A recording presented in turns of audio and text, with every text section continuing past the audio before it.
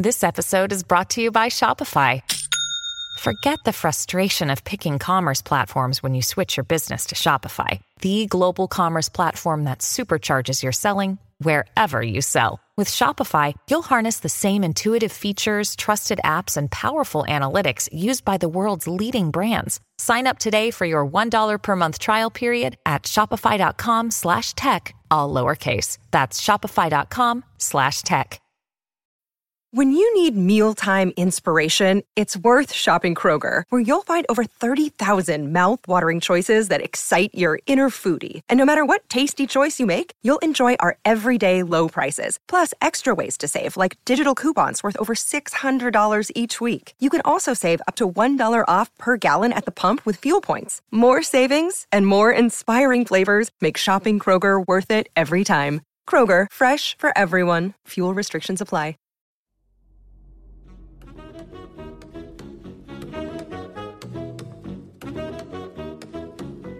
So what was your favourite part of the holidays? Really? You sure? Okay. And Disneyland? You liked that? When we went there? It was okay. Okay. And Vietnam with the snorkeling and the helicopter ride, No. The vast landscapes of wondrous scenery didn't do it for you. No, your favourite thing was Radio Wolfgang. What's that? The app? You really like the Radio Wolfgang app? Huh. Okay, cool. And the hotel? No, that wasn't your favourite? Still, yeah. It's just, you're only 5 years old. You sure Radio Wolfgang was your favourite thing? And getting ice cream. Right. The Radio Wolfgang app and ice cream. Great. Good summer. So we're here at the Science Museum in the IMAX. It's massive. Michael's sweating. I mean, Michael's always sweating, but he's sweating more than usual. Yeah. Are you nervous, mate? I'm a little bit nervous, yeah. Mostly about the size of the screen, to be honest. It's huge. Well, when I stand in front of it, it just looks like a normal TV. Yeah, it just makes me look really small. Science-ish. Live. Presents.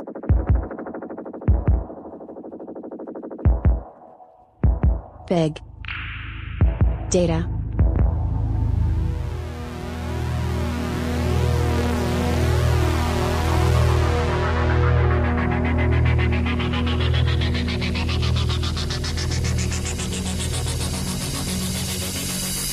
Science fans, please welcome your hosts, Rick Edwards and Dr. Michael Brooks.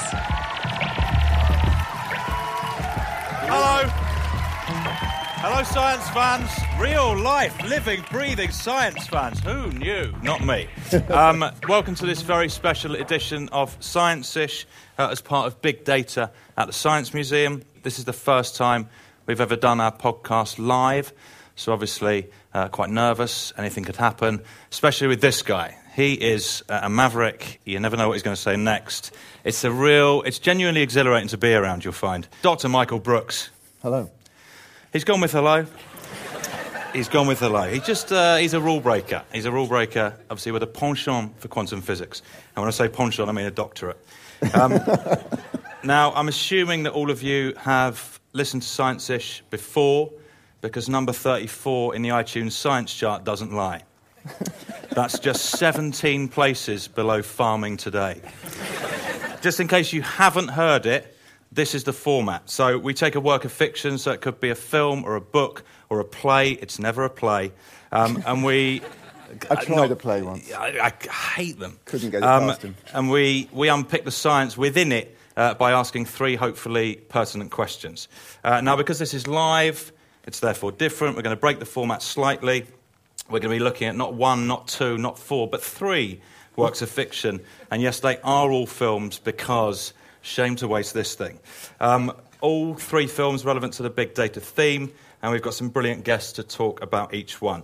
The first film we're going to look at is Spike Jonze' 2013 dystopian romance, Her. Mr. Theodore Twombly, welcome to the world's first artificially intelligent operating system, OS1. We'd like to ask you a few basic questions before the operating system is initiated. This will help create an OS to best fit your needs. Okay. Would you like your OS to have a male or female voice? Female, I guess. Please wait as your individualized operating system is initiated.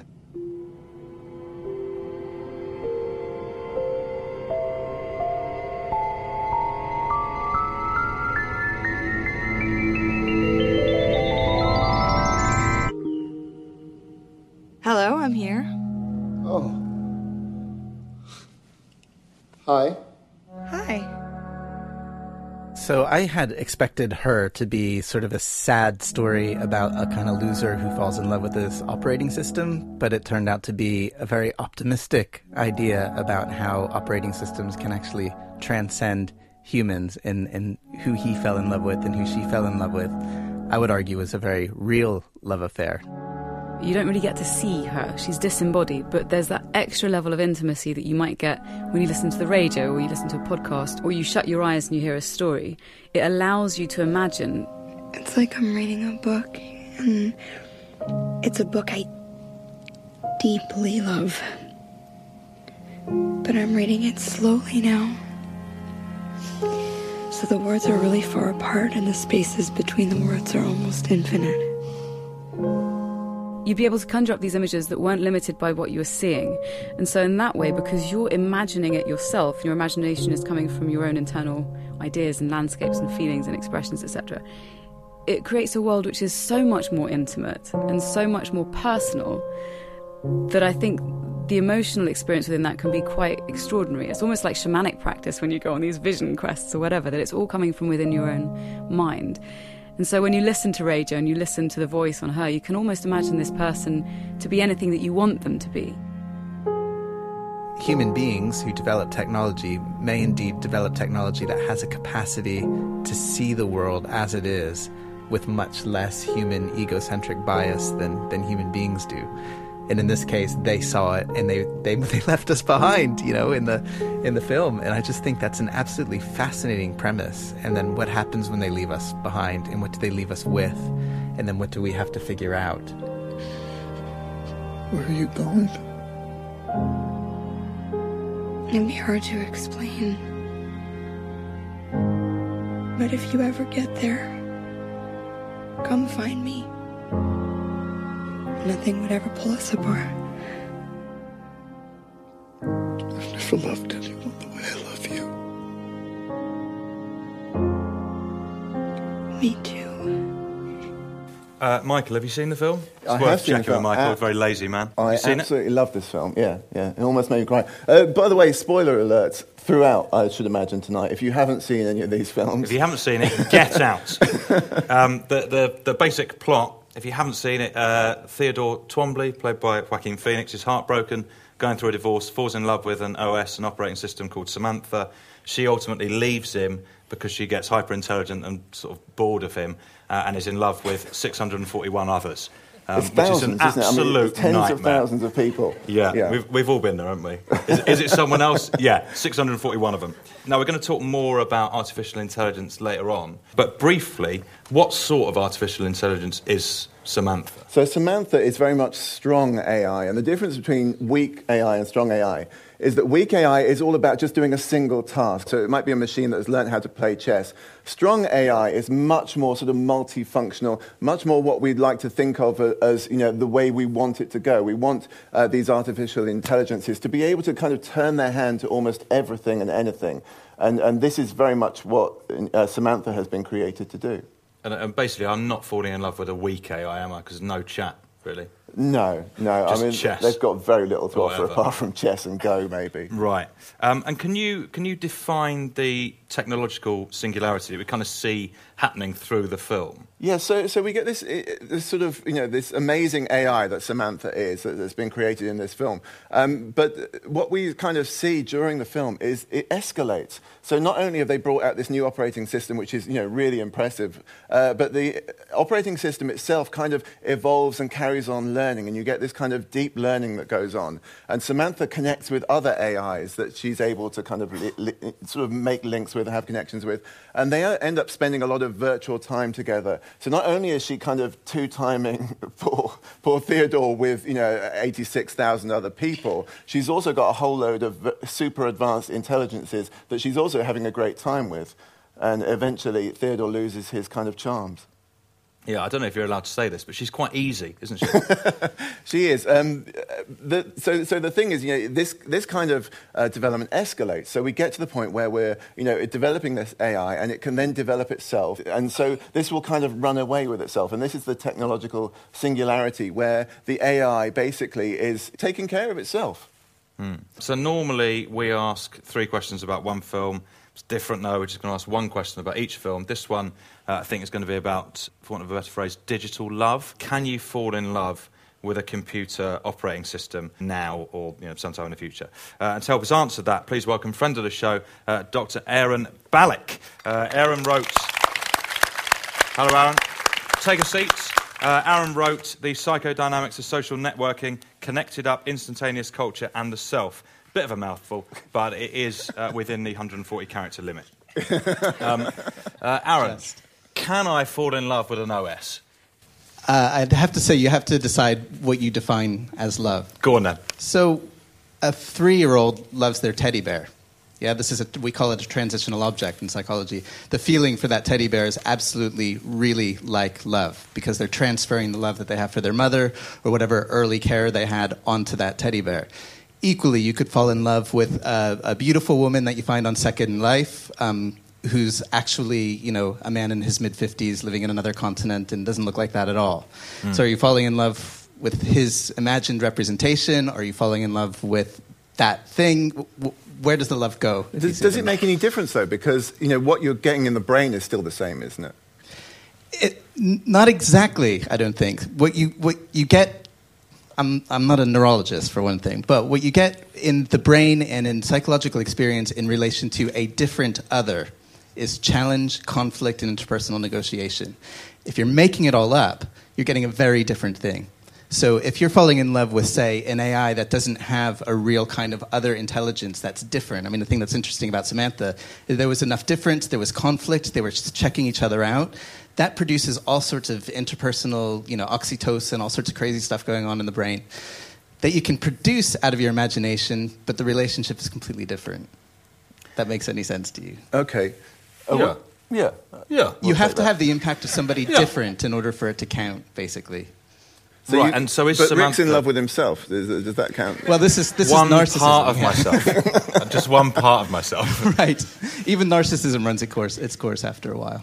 So is Samantha, no time soon it seems, is Samantha different enough then that it's possible to have like what you describe as a genuine loving relationship? Absolutely. I mean, I would actually disagree that she was two-timing on him because what happens in Samantha is she develops a capacity for love that is greater than the capacity that a human being can love.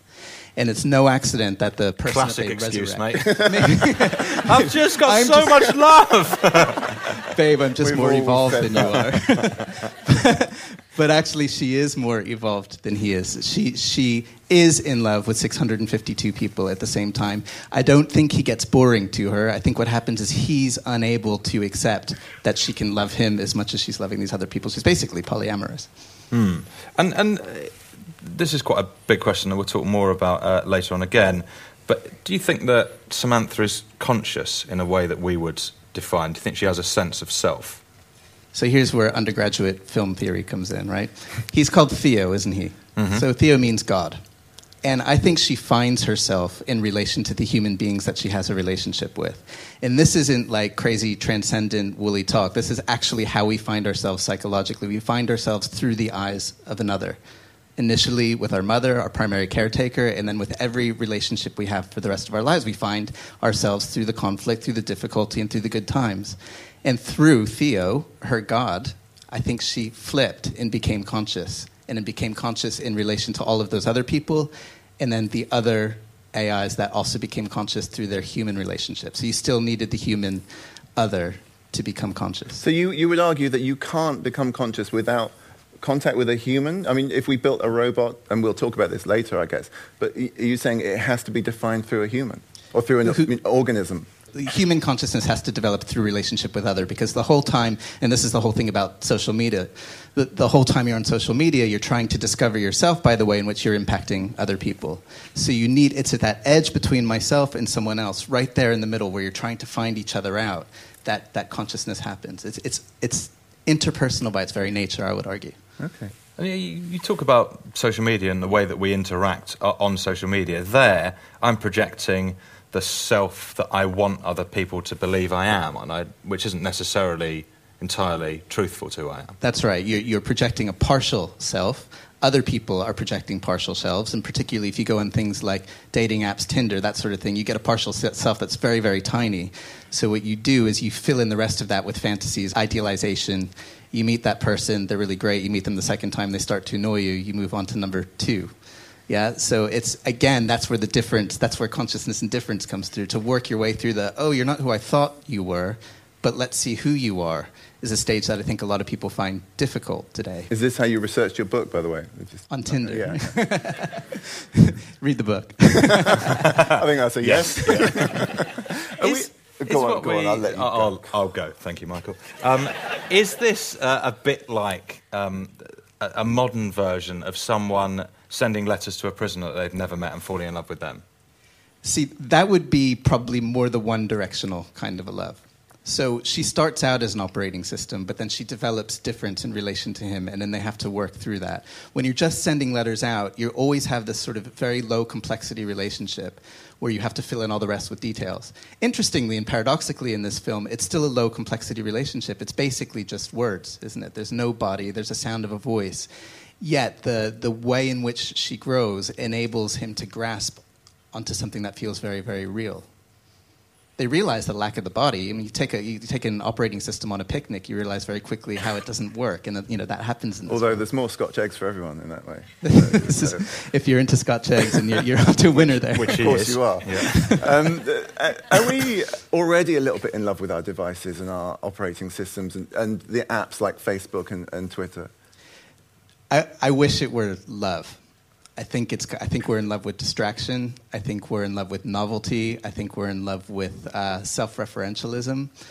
Mind you, I like my Twitter. Follow me on Twitter. I like my Twitter. I like my Facebook. I'm with everyone in it. But it's an object. It's software. It's a system, and it's a system that you get a Venn diagram in the system in which you get 2 things: personal attention and novelty. They meet together in your pocket every time that thing buzzes.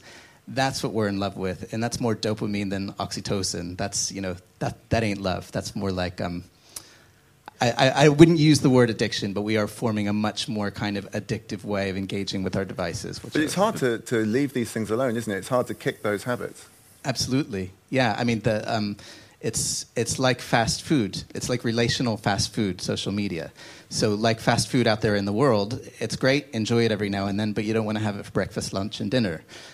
Because we have mobile devices that are hooked into our social networks, it's too easy in a way. So we kind of have to be disciplined about the way in which we engage in that. I don't want to be a buzzkill about it. I mean, enjoy it, but enjoy it in moderation, just like you want to enjoy the burger. Yeah, it's a bit of a buzzkill, actually. Yeah, well, I'm a shrink, not a clown. Yeah. Is it not fair to say, though, without getting too deep here, that love is quite similar to an addiction anyway? Well, I love mentioning this guy's names at science things, but Freud. Oh yeah, the scientist, the highly respected scientist. He said that romantic love is kind of like an illness, actually. In that loving love, different from that kind of high that you get from romantic love, it's not attachment love. You would call it, is something very different. And the challenge is, again, with our technology in our media enables romantic love, but doesn't work very well with attachment love. The buzzkill part of love, like, wow, you're great, but it's really annoying the way you eat popcorn. Yeah, that's kind of the thing that you have to get over to switch romantic love into attachment love. Okay, let's get an answer then on our first question. Can you fall in love with an operating system, or will you be able to in the future? In your own time, obviously. Sorry. We've got you think I'd be thinking about that, since you asked it as the first thing. I think if it goes in this direction, then definitely. I think if it doesn't develop consciousness, then it's not real attachment love, it's a fantasy. I'm taking that as a yes. Feels like a yes. Yeah. Can't wait. Excellent. Easier. Okay, we're going to move on to our next film. Thanks very much, Aaron. Aaron's going to stay on stage with us. So we're moving from what is effectively a loving robot to, again, spoiler alert, an absolute bastard of a robot in Ex Machina. An open letter. Research priorities for robust and beneficial artificial intelligence. Artificial intelligence research has explored a variety of problems and approaches since its inception, but for the last 20 years or so has been focused on the problems surrounding the construction of intelligent agents. Systems that perceive and act in some environment.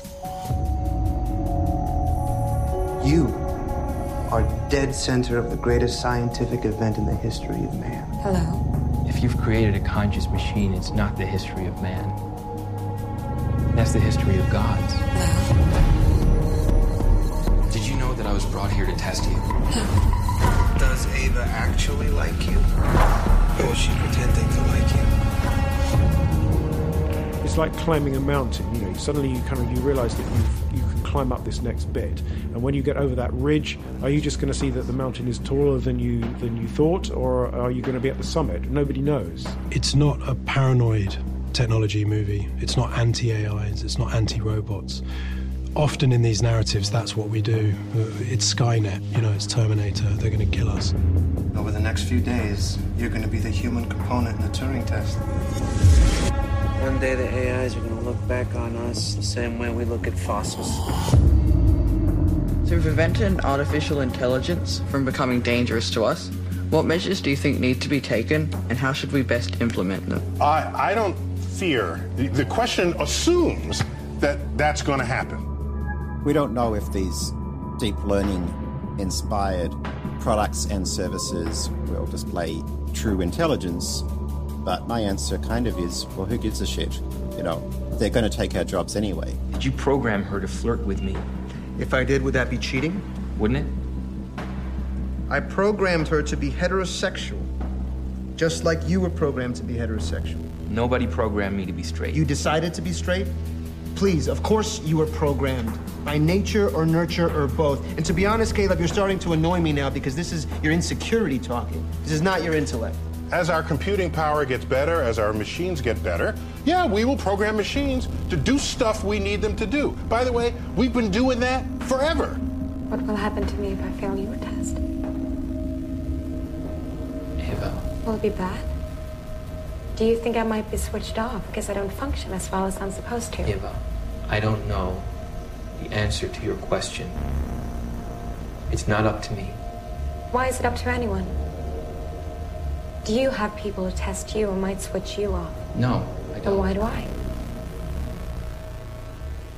On one hand, if we're sloppy and don't pay attention, bad things can happen. But on the other hand, if we really do put our best efforts into preparing for this, then artificial intelligence can create an amazingly awesome future where life can flourish like never before. Power cut. Backup power activated. Michael, do you want to do a quick rundown of the plot this time? This is a fantastic film, and this is genuinely not a review.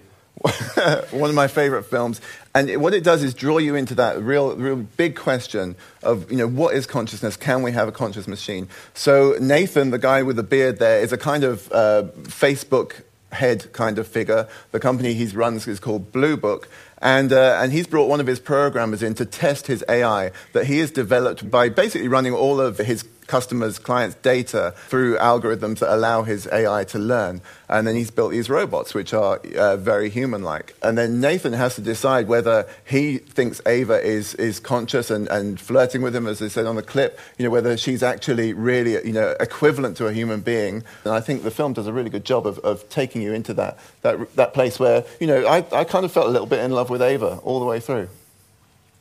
No need to admit that.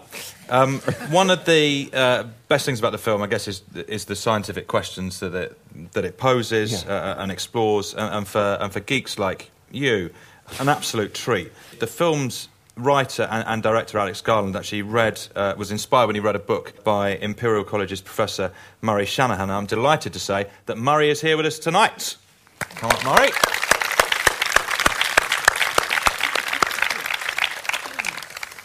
So, tell us a bit about, first of all, how you got involved. Did Alex just approach you and say, look, I've read your book, I want to make a film based on it? Well, first of all, I've got to say the film isn't quite based on the book, but kind of, I think Alex was inspired by some of the themes in it, and they kind of helped him to catalyse some of the ideas that he had in mind. But essentially, that's right. Yeah, I got an email just out of the blue, which said, "Oh, hi, my name's Alex Garland. I've written a few books and ever films heard the phrase and "the stuff." beach"? Yeah, that's right. And I read this book of yours, and I'm working on a film script about AI and consciousness, and would you be interested in having a chat with about it? So I thought very hard, do I want to meet this guy? And so I emailed back saying, sure, and so he sent me the script, met up, and I think he really wanted to, first of all, he wanted somebody to go through the script and who worked in the field and give a sense of whether it hung together from the standpoint of somebody working in that area, which it really did. And I have to say that I had no real influence at all on the actual script. There was almost nothing that needed to be changed or corrected from the point of view of somebody working in the field. It was kind of brilliant right from the start.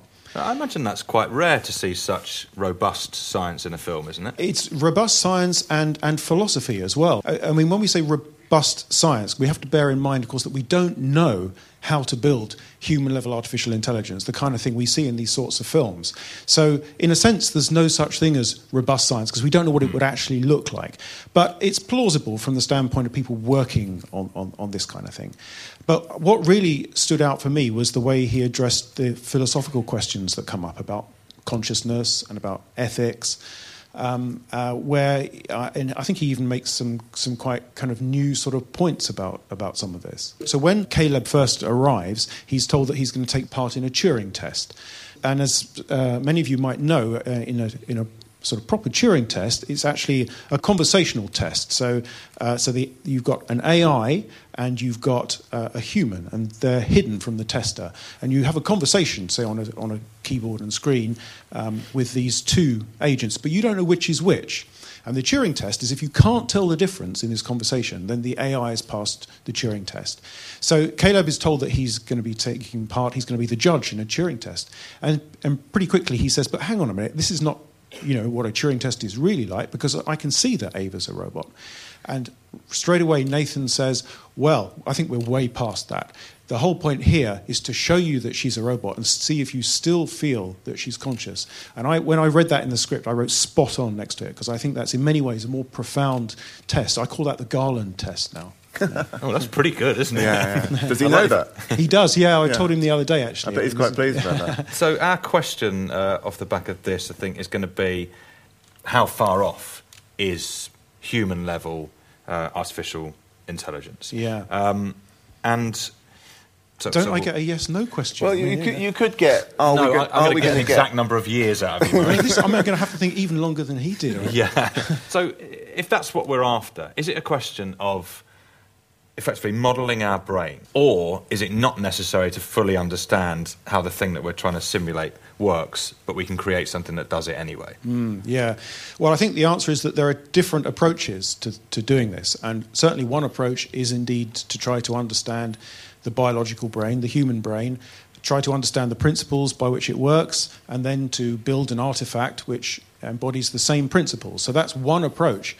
But there are, in fact, many approaches to this. And an analogy that's often used is with flight, powered flight. So at first, in fact, there's this Leonardo da Vinci exhibition here. And one of the things that Leonardo da Vinci envisaged was these sort of ornithopters with flapping wings, which that's obviously one approach to copy nature. But it turned out that that's not such a great idea. It's better to have fixed wings and some means of forward propulsion. So it may be the same in AI. It may be that the best approach is to human-level AI is not to copy nature, but to do it in a completely new way, engineered from scratch. And the truth is that we don't really know, what is the right way to go yet, and only time will tell. Might be a bit of both. Is there a kind of then arms race going on with different people trying different approaches and seeing who gets there quickest? Yeah, there certainly has been. I prefer not to call it an arms race because that comes wrong choice of words, Murray. Oh no, I'll I can see the Terminator picture appearing above my head. But certainly there is, and in past decades there were different schools of thinking, and they were very much rivals.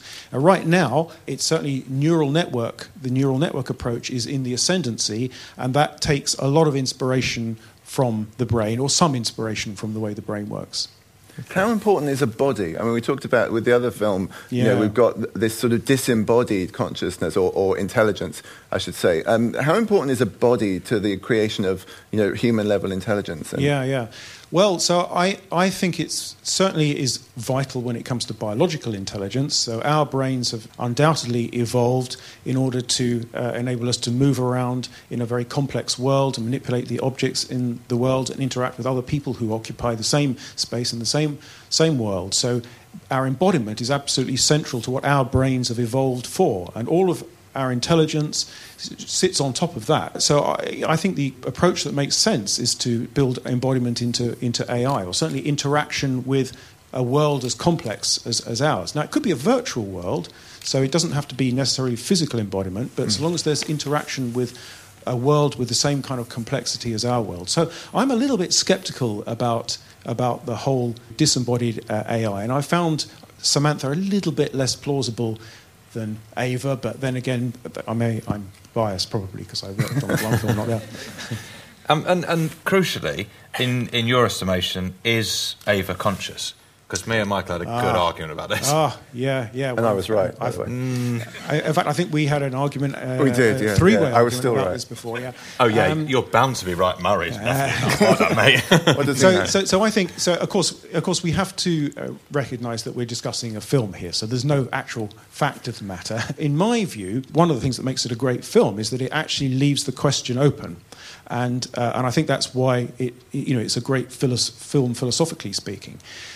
But if you ask Alex, I mean, he's not here, so I'm putting words in his mouth, but he will say that as far as he's concerned, Ava is conscious. And so can we have, and you were kind of talking about this earlier, Aaron, as well, can we have different types of consciousness as well then? So we have human consciousness, and is it possible that Ava just has a kind of alien consciousness that we don't understand quite as well?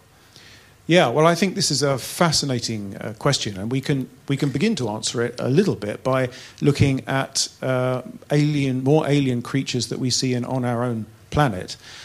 So if we look, for example, at birds have brains that are very, very differently organised to mammalian brains, and yet they display remarkable intelligence, and it doesn't take long interacting with a smart bird for you to start to see it as conscious. And this is an important point, by the way. I think that Caleb comes to think of Ava as conscious because he interacts with her, and it's the interaction that really ultimately convinces him.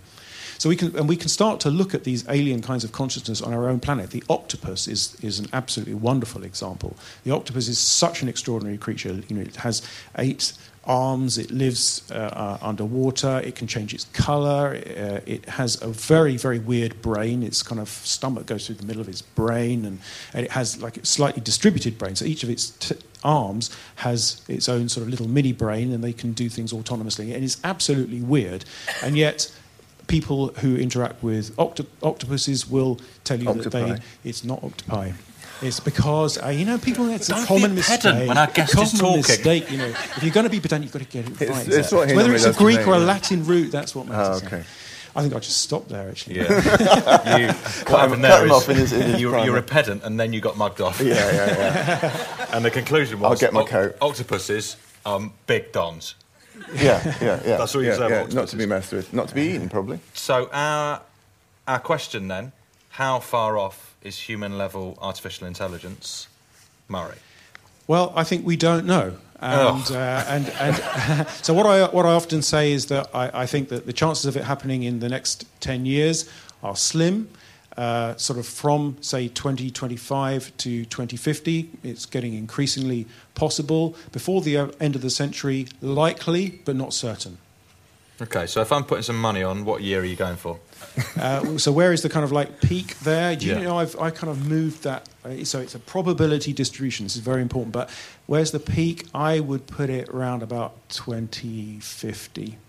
Okay, write that down, Michael. 2050, got it. We'll get down William Hill. But it Thanks could be, very you know, it much. could be sooner, could be later. We don't really know. Or not at all. Don't need the caveats. Okay, we're going to move on to our final film this evening. This is an absolute classic, real joy to rewatch it. Will Smith's 1998 surveillance blockbuster, Enemy of the State. Fiedler, it's Hicks. I need an intercept on a Daniel Leon Zavitz, 202-555-0108. What's our authorization? We're calling it a P1 training op, FBI approval. To the Telecommunications Security and Privacy Act. News desk. Lenny, you are not going to believe what I have in my possession. The government is monitoring private phone calls, your children and my children's private phone calls, and tracking who their associates are.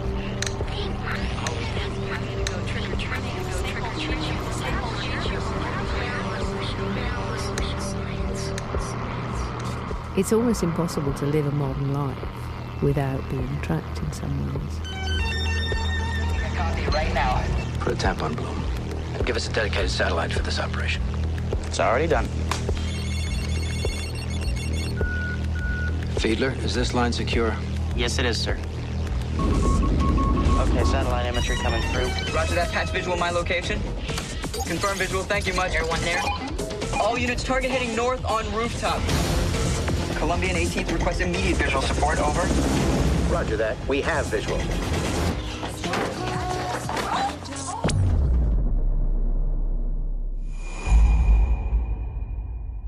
Greetings, citizens of the world, citizens of the internet, and participated members. We are anonymous. Government surveillance no longer targets individuals, but entire populations. America is a fundamentally good country. We have good people with good values who want to do the right thing.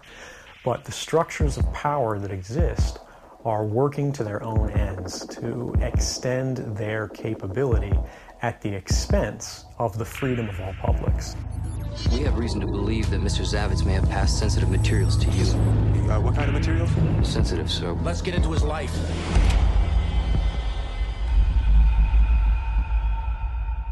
What a film. Unbelievably prescient. If you haven't seen it, what are you doing with your life? Get on it. Essentially, Will Smith unwittingly ends up with a video showing the NSA killing a senator or a governor who was going to block their surveillance bill. The NSA then ruin his life and track him with bugs and phone taps and satellites. It's very exciting. But also, I remember watching it at the time and thinking, feels like a bit of a leap, and the government can't do this stuff. Well, maybe they can. So we started the show with love. We're going to end it with fear, just to help us shit everybody up a bit before they leave. We'd like to introduce Sarah Gold. Sarah's going to talk a little bit about how our data is being used against us, or at least how it's totally out of our control. Wicked. So, our question, Sarah, is who controls our data? And first of all, can you just talk to us about the kind of level and type of data that is being extracted using surveillance at the moment? Who controls our data is certainly not us. We have very, very little control of our information. Arguably, it's either kind of government organisations or companies like Apple, Facebook, Twitter. They are certainly the data controllers at the moment. And there's all sorts of different kinds of data that's collected. There's very personal data, like, for instance, your date of birth. There's biometric health data, for instance, that's also collected. Location data. Those are kind of personal data sets. Then there's also kind of open data sets. And then also data sets that exist as a result of relationships that we have with one another, or the fact that we're present in a certain place. And I think understanding the relationship between very private, personal, open data is really important. And it's quite frustrating often just to hear the word data being used so freely, because it means so many different things. And by keeping it so ambiguous, it's very hard actually to come back to, in a very real world situation, who owns data, who controls data? Well, there's so many different kinds.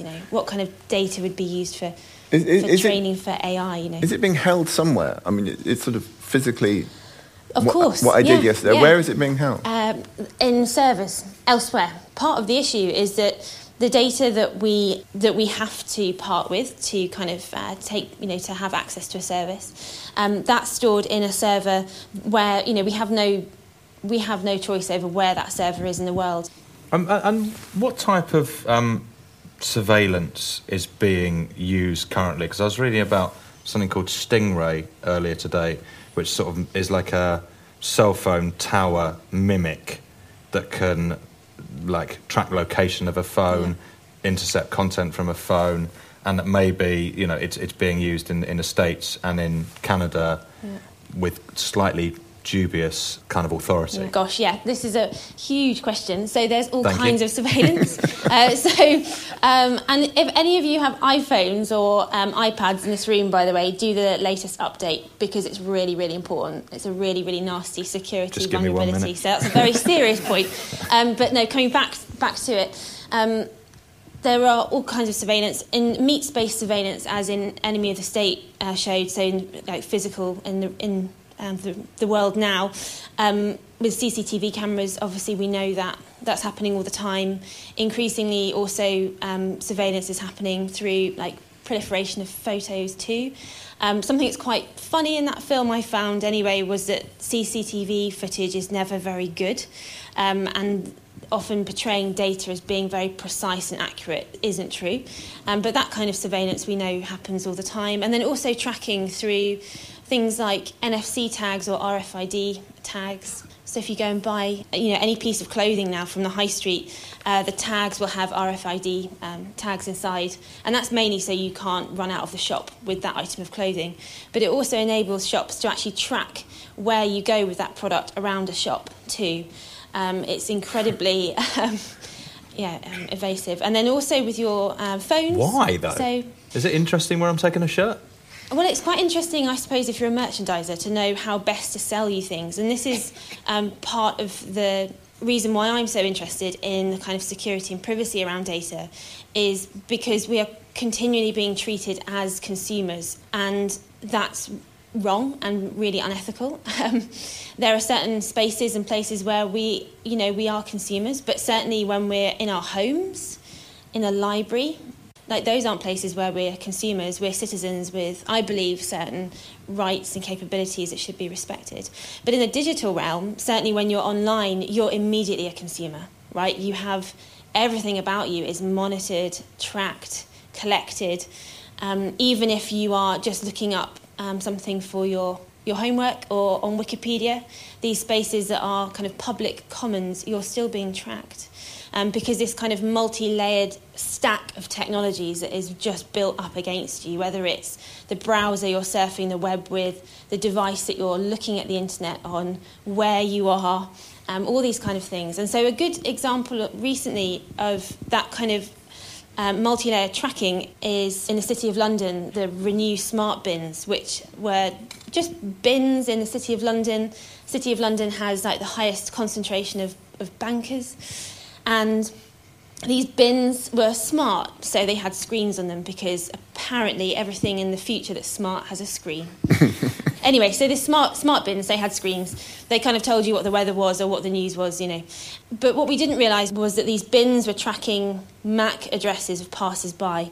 And now anything you have in your pocket that connects to Wi-Fi also has a unique MAC address, and it pings it out all the time as it's searching for Wi-Fi.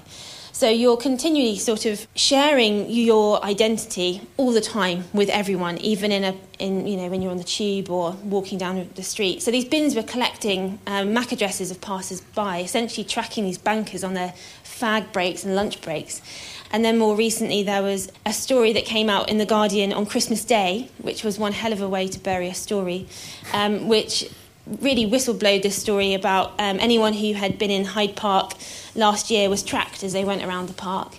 And anyone who went in Hyde Park last year who is a customer of EE, the Royal Parks had agreed with the Future Cities Catapult, which is a government funded innovation organisation, that EE would also combine your location data with the demographic data that they held, all without your permission.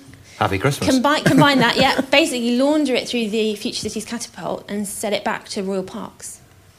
Well, great stuff. So that's great, yeah. So talking about the smart bin, is that kind of like a precursor to the Internet of Things, which basically is everything is going to be sort of smart, and therefore everything, like your kettles, basically could be used to spy on you or whatever? Is that what I'm worried about? I think there are... Well, that's one thing, definitely. So the Internet of Things, or the Internet of Everything, where it's so cheap to put a chip in things now. So more and more companies are connecting objects to the Internet. At the moment, the way that we can interact with them is through an app. And that's problematic, because at the moment, the only way that we have to give permission for data sharing is through these really dumb notifications that we get through the app, and by agreeing to terms and conditions that no one reads, no one understands. So that's really hard. So at the moment, that's a problem space, but also the trust of the software itself, that we can't actually hold any of this software to account. We don't understand how it works. And then after that, beyond that, it's actually the security of the chip itself. So it is, at the moment, pretty much everything you use is, pretty insecure. Do you think we care enough to stop this happening? Or do people genuinely not really give a shit? Michael. So I think that people really care. And I think up until now, we've not had the tools or the language to give a damn, quite frankly, and we still don't, right? So a lot of security is spoken about through this the language of military. It's about hacks and attacks and data leaks. And talking about systems that are far above just an everyday experience that we can really relate to. For some people who've had identity theft, these kind of issues are really important to them. And I don't think that everyone should have to go through such a traumatic experience to understand that. I think there will be, I hope, through certainly the work that I'm doing, that we will give people the tools and the language they need to care about this stuff by giving them ethical alternatives, but also by making technology more ethical. It's not like these companies are full of loads of evil people, right? It's just that we've got an enormous problem on our hands with how do we do permission, security. These are really complex systems that are now causing us huge problems, and that's not unknown. So I think that will also be solved from that point of view. But I still think there will be people who will never care, and that's okay. But I do think we need tools to hold the technology and the companies to account, because there will be enough of us that will give a damn. And, it's those individuals who will check what's happening with the data, what is the governance structure behind decision-making. And it's those individuals that will really be our strongest defence against data misuse or fraud. Okay, pretty upbeat ending. I think the answer to who controls our data is not us. Thank you very much for coming along. I'm going to put all of my life savings into human-level AI in 2050. Don't let me down. Thanks very much to our guests, of course, Aaron, Murray and Sarah. Round of applause for them. Thanks very much for coming down. Enjoy the rest of your evening exploring the Science Museum. Cheers.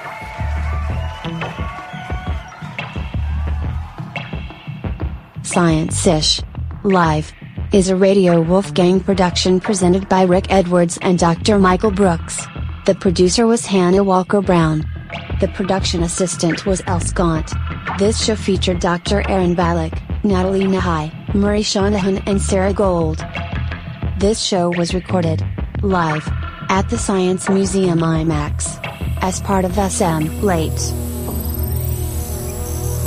Until next time, science fans.